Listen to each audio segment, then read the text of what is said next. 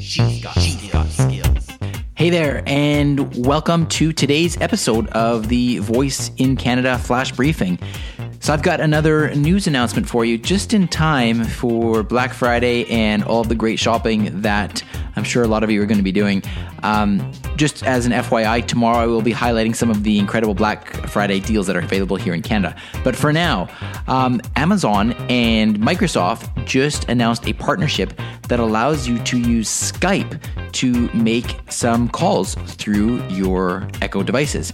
This is pretty cool on a number of levels. First of all, it just shows that Microsoft and Amazon really are working together to strengthen each other's brands, and I think this is a very smart move for both of them actually, but in particular for Amazon, because it's a way for them to increase the reach of their Lexi voice service, particularly because they don't have their own mobile phones. So I think this is a really smart move for Amazon.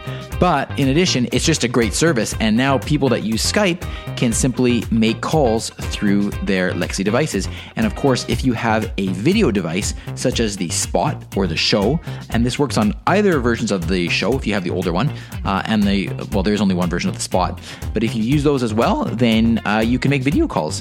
The way you do it is you go to your Lexi app, you go to Settings, Communication, Skype, and you sign in with your Skype account, and then you are good to go.